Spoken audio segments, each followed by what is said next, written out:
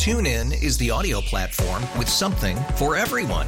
News. In order to secure convictions in a court of law, it is essential that we conclusively. Sports. Got clock at 4. Doncic. The step back 3. You bet. Music. You set my world on fire. Yes, and even podcasts.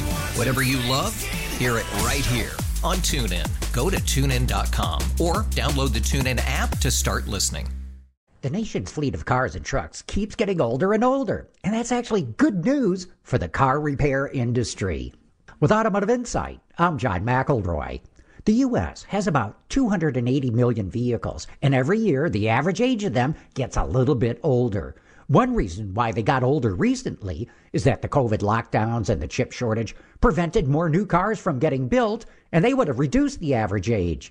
But the fleet was actually getting older before any of that happened because a smaller percentage of Americans can afford to buy a new car. It's not so much that they don't make enough money, it's that car and truck prices have gone up higher and faster than at any time I can remember. One thing's for sure, older cars need more maintenance and repairs. And so the automotive repair industry, which is already doing really well, is going to see strong business for years to come. With Automotive Insight, I'm John McElroy, WWJ.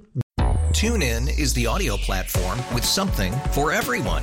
News. In order to secure convictions in a court of law, it is essential that we conclusively. Sports. Got clock at 4. Doncic. The step back 3. You bet. Music. you set my world on fire. Yes, and even podcasts. Whatever you love, hear it right here on TuneIn. Go to TuneIn.com or download the TuneIn app to start listening.